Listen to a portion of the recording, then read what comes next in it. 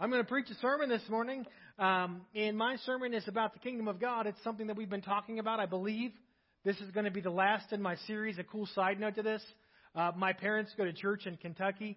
That's where they live, obviously, and it's a larger church, whatever else. But my dad's teaching a small group, and they run from about 6 to 8 weeks. And so I was talking to him on Sunday, and my dad said that he's choosing to teach my Kingdom of God series in his church, which was kind of cool because, anyway, he's going to use the little videos I do on Facebook, but it was just kind of one of those funny things. I'll say this, that I truly believe this is an understanding that God wants us to have. I believe that Jesus taught on the kingdom of God more than anything else because it changes the way in which we live when we truly understand His kingdom. We've been looking at the kingdom of God. The reality of this whole series has been that the kingdom of God is truly a treasure. Remember that parable. It's a treasure for us to discover. It's a treasure of value that we need to realize, not just for ourselves, but for those who are around us. We find this treasure in the Word of God. It shouldn't surprise us that another parable says it's found in the OT, in the New T, bringing out the truths through the Spirit of God about His kingdom in the Word of God. When I read the Word, thinking about the kingdom of God, I can't help but see His kingdom throughout the entirety of Scripture. We enter this kingdom through repentance and submission. We have to deny ourselves to be in the kingdom of God. The kingdom is truly defined by that which God reigns, His reign in us. In that kingdom, or to experience the reign of God, I have to let Him be in charge. I have to submit to Him. I have to repent from what was.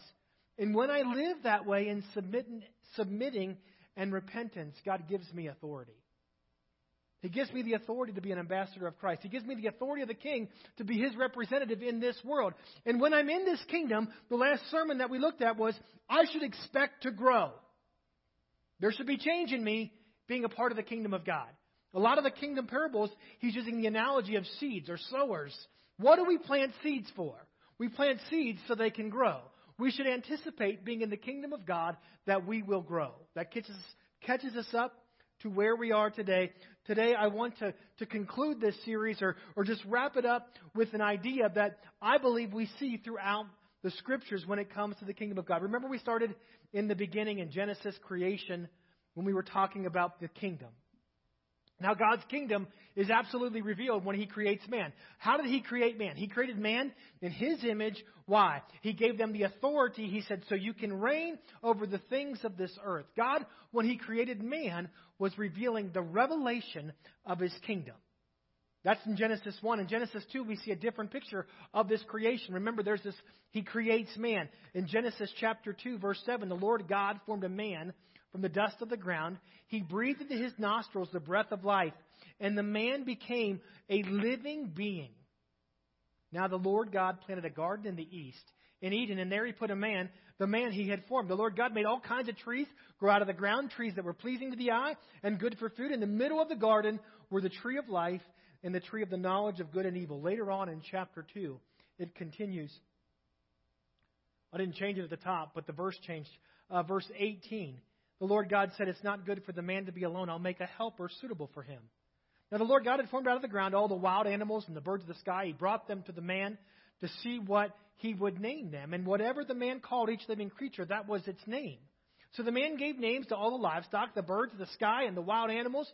But for Adam, no suitable helper was found. So the Lord God caused the man to fall into a deep sleep. And while he was sleeping, He took one of the man's ribs and He closed up the place where with flesh.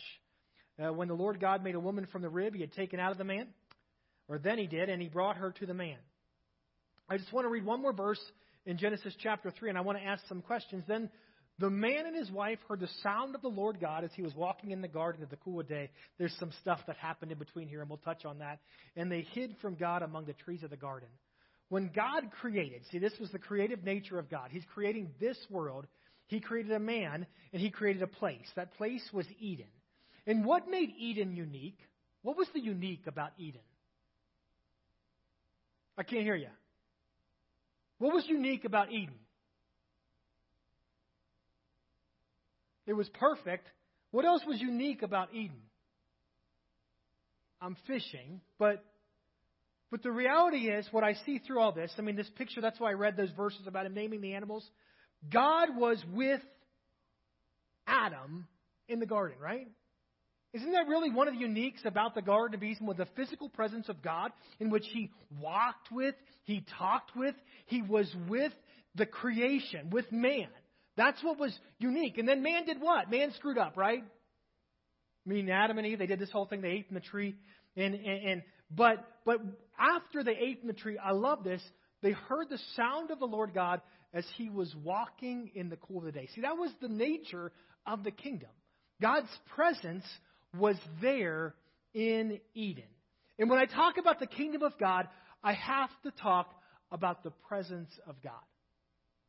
Because all through the Word of God, we see that His kingdom is identified by His presence. As children of God, as those who are in His kingdom, when we're looking for the kingdom, when we're trying to discover the kingdom, we should have an expectation for the presence of God. Because where His kingdom is, His presence is. We can see that consistently throughout Scripture. Exodus, this is Moses. Moses said to the Lord, "You've been telling me lead these people, but you've not let me know whom you will send to me. You've said, I know you by name, and you've found favor with me. If you're pleased with me, teach me your ways, so I may know you and continue to find favor with you. Remember that this nation is your people." The Lord replied, "My presence will go with you, and I'll give you rest." And Moses said, "If your presence does not go with us, do not send us up from here. How will anyone know that you're pleased with me? And how will your people unless you go with us? What else will do what? Distinguish me and your people from all other people on the face of the earth." You see, the children of God, we are distinguished by what? The presence of God. Moses is saying, how are people going to listen to me? What's going to make me any different from anything else in this world? And God says, my presence will go with you. I believe the word that He's speaking to Moses is the revelation of the kingdom of God. If you're in my kingdom, what makes you unique is the presence of God that goes with you. He reiterates this, Deuteronomy chapter 31. Be strong and courageous. Do not be afraid or terrified because of them, because the Lord your God goes with you. He'll never leave you or forsake you. Then we got the beginning of John. John chapter 1. The beginning starts, in the beginning was the Word. The Word was with God. The Word was God. Remember that? And then as we read these verses, He was in the world, though the world was made through Him. The world did not recognize Him. He came to that which was His own, but His own did not receive Him. Yet to all who did receive Him, those who believed in His name, He gave the right to become children of God. You see that He gave them the right to become part of the kingdom of God. Children born not of natural descent, nor of human decision, or a husband's will, but born of God. The Word did what? Became flesh and did what? I will never leave you or forsake you. The Word became flesh, and He made His dwelling among us. We have seen His glory, the glory of the one and only Son, who came from the Father, full of grace and truth. What is happening? For God so loved the world that He sent His one and only Son. He said, the revelation of God, a part of me, must come where? In the form of flesh, to do what? Make His dwelling among us. Why? To reveal the kingdom of God. To bring about a revelation of my kingdom. You see, God's kingdom is revealed through His presence. It's evidenced by His presence.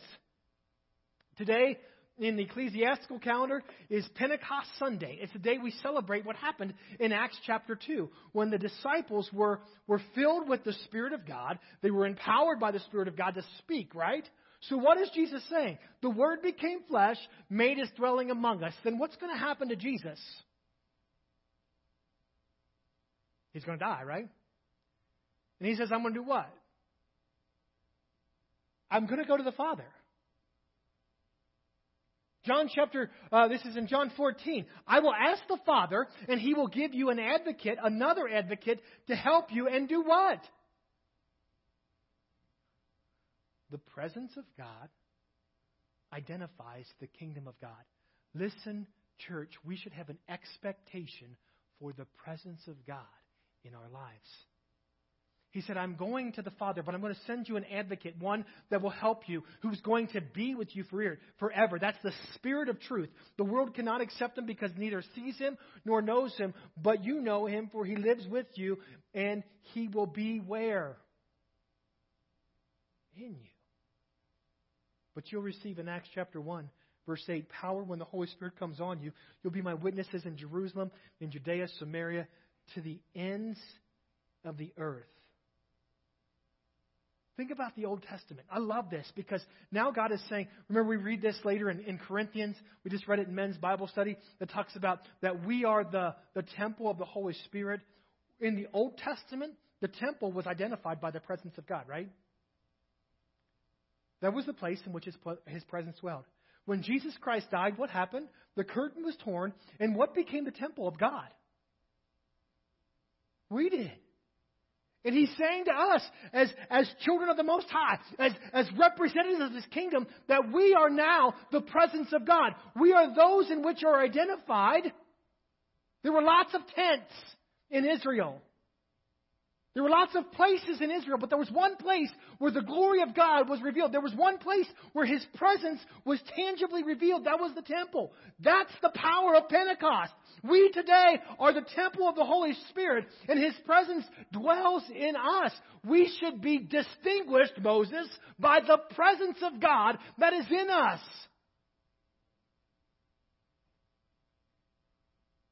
I'm going to read one more, and then I'm going to preach. Revelation chapter 21, this is the whole story. This is the fulfillment. This is God's plan being complete. See, we started in Genesis chapter 2.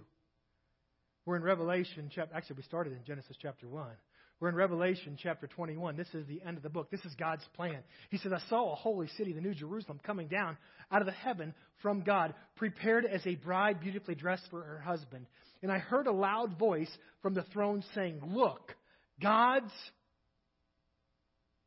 dwelling place is now among the people, and He will dwell with them.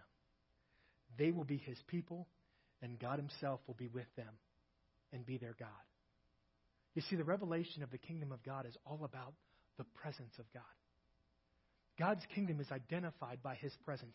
The perfection in which God started when He created Eden. He desired a place in which He dwelled, in which He walked among His people. What we see Him saying time and time again is, in spite of us, I'm going to continue to be with you. In spite of where we are, I'm going to continue to walk with you. My presence will go with you. You'll be distinguished. You'll be identified by my presence. He continues to say, I'm going to come into this world. The Word's going to be made flesh. And He's going to make His dwelling among you as a revelation of the kingdom of God. When Jesus goes up, the Spirit comes in. He says, I'm going to indwell you. I'm going to infill you with the presence, the power, the promise that God will not leave you or forsake you. Perfection in the end, when all this stuff is complete, when Jesus has come back, when the story is completed, He says, I'm going to dwell with you forever.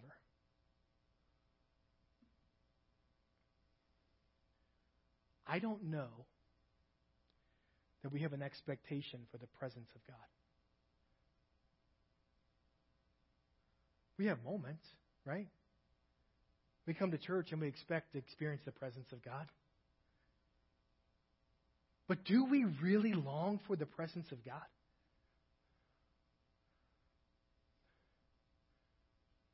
Do we really expect this presence? I mean, I think of Israel, and they had this pillar of fire by night and this cloud of smoke by day. They knew the presence of God was before them and behind them.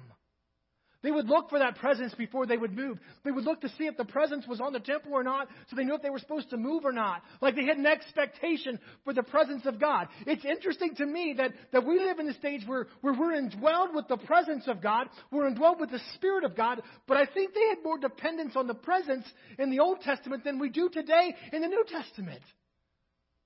Why? Are we not seeing it? You know, one of the questions I ask, and this is me, and I'm going to get to some truth that I think is about this, but sometimes I think we're surrounded by presence so much that we just ignore it. I had some salesmen come into the church this week trying to sell office supplies. And you know what the first thing they said? Man, it's beautiful up here. They'd never been up here before. They were from like Grand Island, that flat part of the state where there's just nothing fun and exciting. You know what I'm saying? Like, man, it's beautiful in here.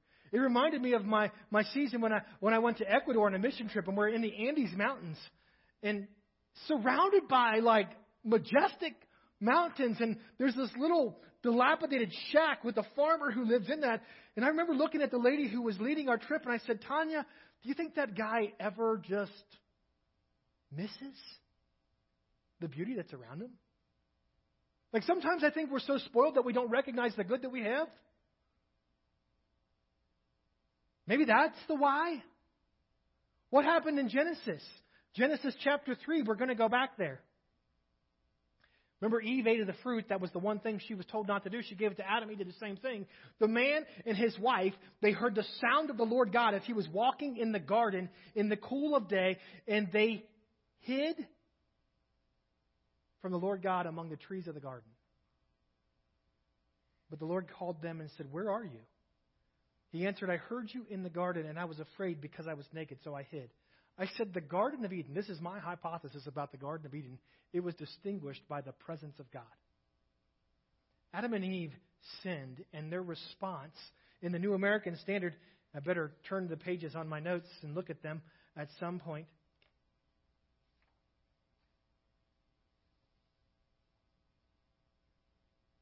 Where's it at?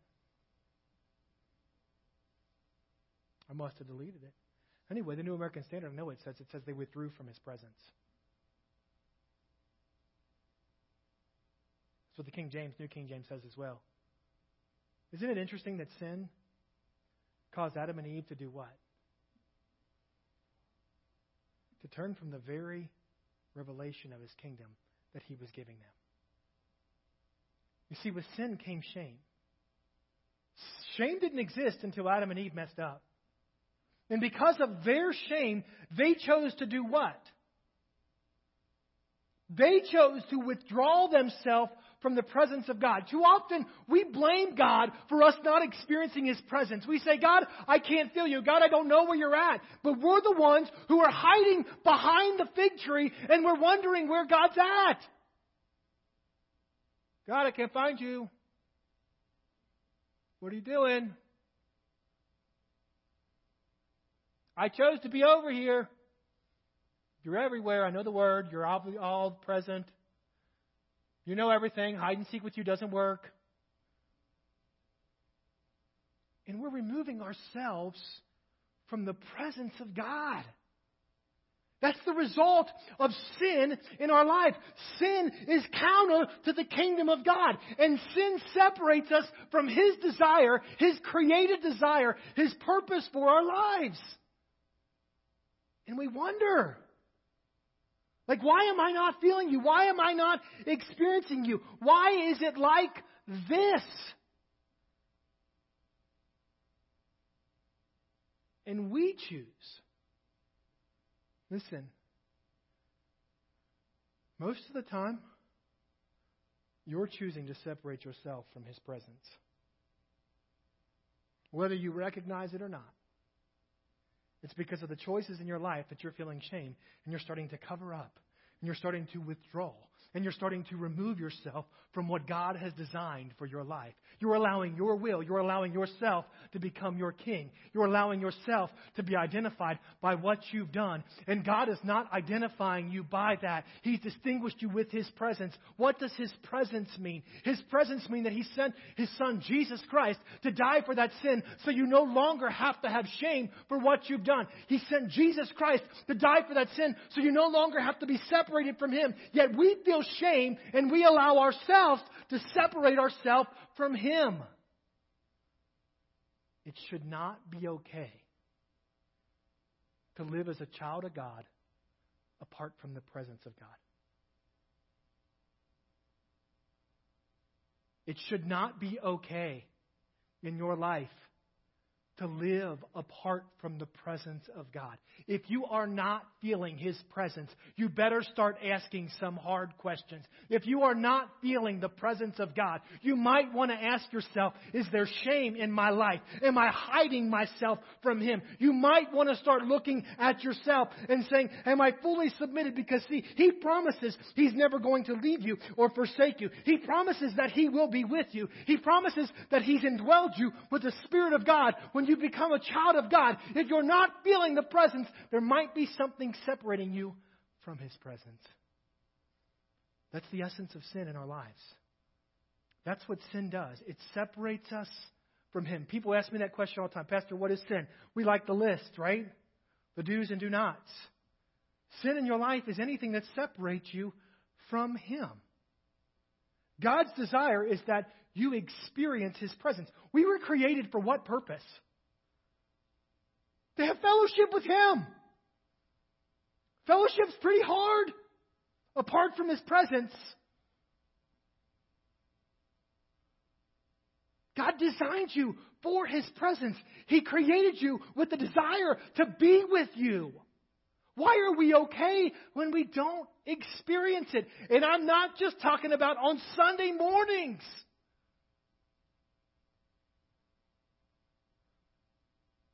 I get it, there's something when we're together. But God has filled you. He's given you the Spirit of God that you can have His presence not just here, but wherever you may go. I want to read these verses. I didn't put them in my notes, so I'm just going to read them. It's 2 Corinthians chapter 5. I've read them before. This is verse 16. 2 Corinthians 5:16. So from now on, we regard no one from a worldly point of view, though we once regarded Christ this way. We do so no longer. Therefore, if anyone is in Christ, he's a new creation. The old has gone and the new has come.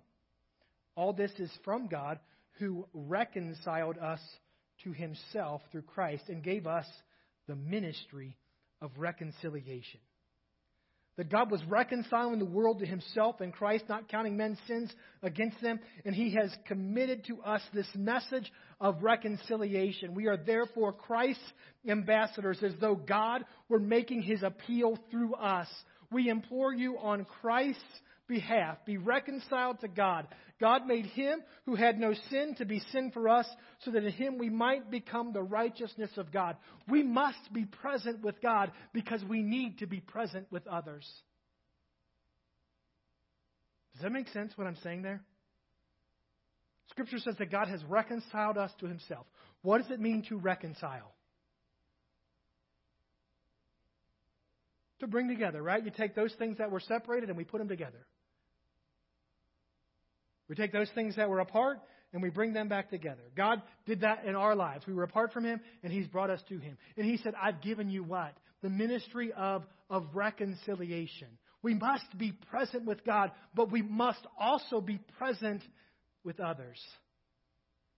I will say that in the world we live in, that is one of the most challenging tasks, to be fully present with people.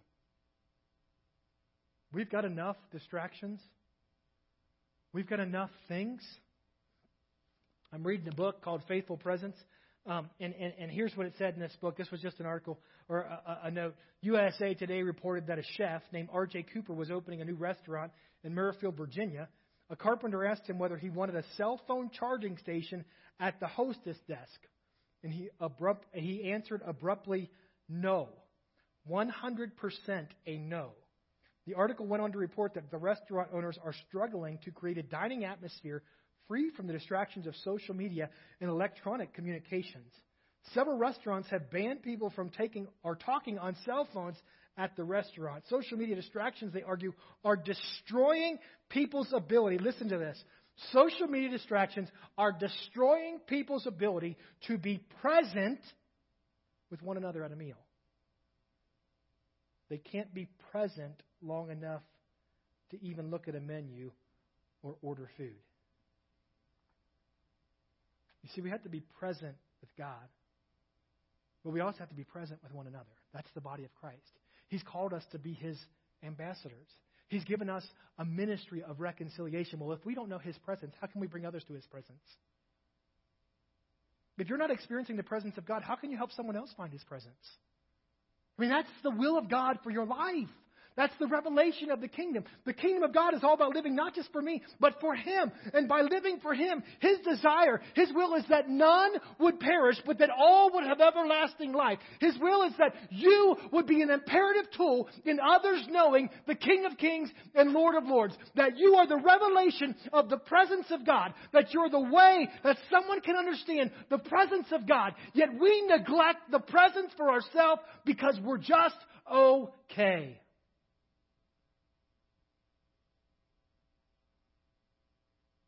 The kingdom of God isn't about just okay.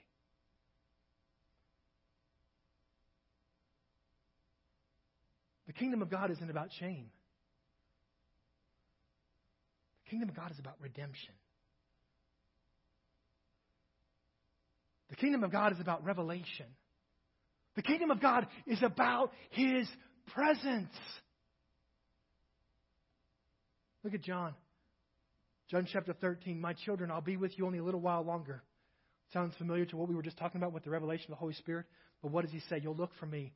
And as I told the Jews, so I tell you now, where I'm going, you cannot come. But a new command I give you, love one another as I've loved you. So you must love one another. By this, everyone will know that you're my disciples. What did God tell Moses would distinguish him? His presence. He's saying to the disciples, your love for one another is a revelation of my presence. Isn't that what this says? I'm not trying to take it out of context. I'm not trying to add to the Word of God. I'm just trying to look at what was and what is and see, hey, does this maybe speak something to me about the presence of God? He says, by the love you have for one another, by your presence, because I don't know how you can have love and not be present. By your love for one another, others will know who I am. They'll know who Christ is. The presence of God is revealed through our presence with one another. But stuff. Man, I feel so bad. Sometimes I'm having a conversation with someone and my watch dings. And I usually look at my watch because it's a text message. And you know what happens every time I look at my watch? You know what I'm communicating to the person I'm talking to? And I still do it. Oh, you got something else to do? No, I want to be here with you. You know what I mean? There's enough stuff in this world. There's enough things to accomplish. Sometimes someone needs to just sit down and have a cup of coffee with you, right, Jim? Sometimes someone needs you just to stop what you're doing and engage them for just a little bit because your presence is revealing the presence of God. Because I promise you, what happened to Moses when he was in the presence of God? Remember that? That whole mountain thing, show me your glory. He came down. What happened? Man, Moses, your face is so bright. Put a towel over it.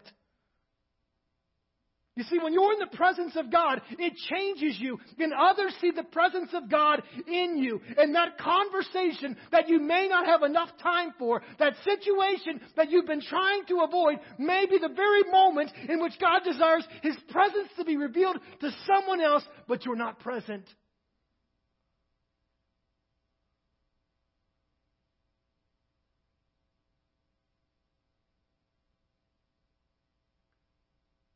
Are you experiencing the presence of God? You guys can come up. Maybe, Carrie, you're going to have to come up by yourself, it looks like. Because, sometimes there's things more important.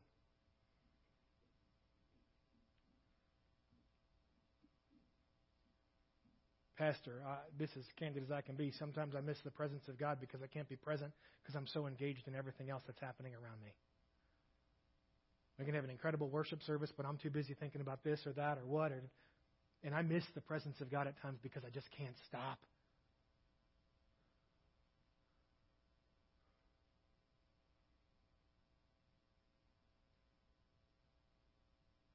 God designed His presence for you. God's design is that you would live in His presence. God's design is that you would know His presence. God's design is that His presence wouldn't be limited to about 30 minutes on a Sunday morning, but that His presence would be something that would be with you day by day, moment by moment. When you get up and when you go to sleep, and while you're sleeping, His presence should be with you. God longs to be with you in all things at all times. He longs to be with you for you, and He longs to be with you for what He's creating in you.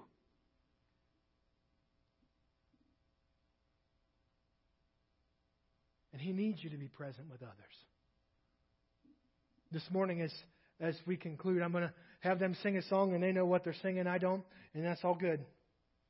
And the questions I'm going to ask is, are you present with God? And if you say, no, I don't know His presence, or I haven't been feeling His presence, I'm going to ask you this: has shame or sin been separating you from His presence of God? Because if shame or sin has separated you from His presence, my ministry of reconciliation is simply this: Jesus Christ has come to die so that sin could be forgiven. That sin is not forgiven partially. That sin is not forgiven incompletely, but that sin is forgiven wholly. There is no shame then in what you've done. Why? Because Jesus Christ has said the blood of the Lamb has washed that pure as snow. If you are wrestling with shame of anything in your life, something that was or something that is, the confession of Jesus Christ's Lordship, the acknowledgement that yes, this is separating from my life, and it's something that I need to change. It's something that I long to change. It's as simple as saying, God, forgive me through the blood of the Lamb. That's my ministry of reconciliation. And when we take that which separates us, we experience the presence of God, a presence that is identified as love sometimes, a presence that's identified as peace, a presence that's identified as joy, a presence that's identified as just okay. But it's the presence of God that is yours. This morning, if you need to experience that presence, I'm going to open the altar here in just a little bit. If you need to say, God, forgive me for something, or I've let shame or something else identify me, that moment will come. But the other question I want to ask you, or the other question I want to put before you, is, are you present with others? Are you taking time to just sit there and hold your grandchild? Because that's what this moment is about. God needs you. That's why God has given you the ministry of reconciliation. God hasn't just given it to pastor. He's not just given it to a few. He's given us all the ministry of reconciliation. Next, in 2 weeks, on June 11th, I want to highlight this because it's a big deal for me. Like my second favorite service of the year. Favorites are baptisms. My second favorite service of the year is the ordination service that we do with the Assemblies of God. And when we get together for district council, we have an incredible opportunity. It's not normal for us to do ordinations in the local church. I think maybe it could be more normative because it's an incredible opportunity to acknowledge the call of God on Pastor Tara's life and to acknowledge her willingness to continue in that call of God. We all won't be ordained in front of the church on a Sunday morning. We all won't have a mantle passed and placed before us, but every one of us has been given the ministry of reconciliation. Every one of us has been called by God to be His witness. Every one of us has opportunities to show the presence of God. What are you doing with what God has called you to do? Father, we thank you this morning.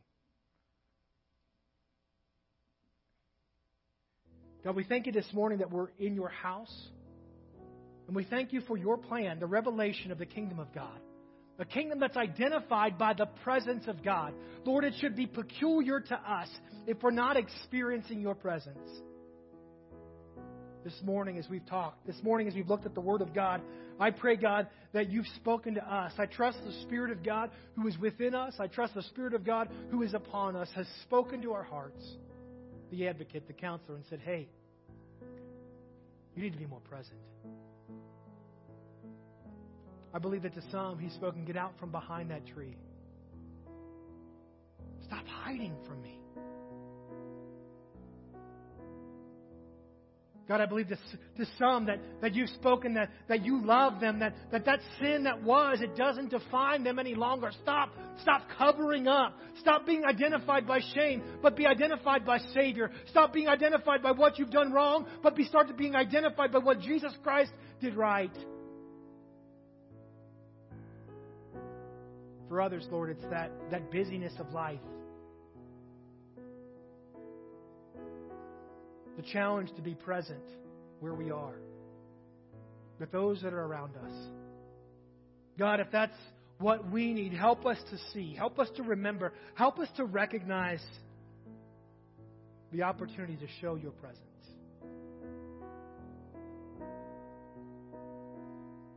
I thank you for a kingdom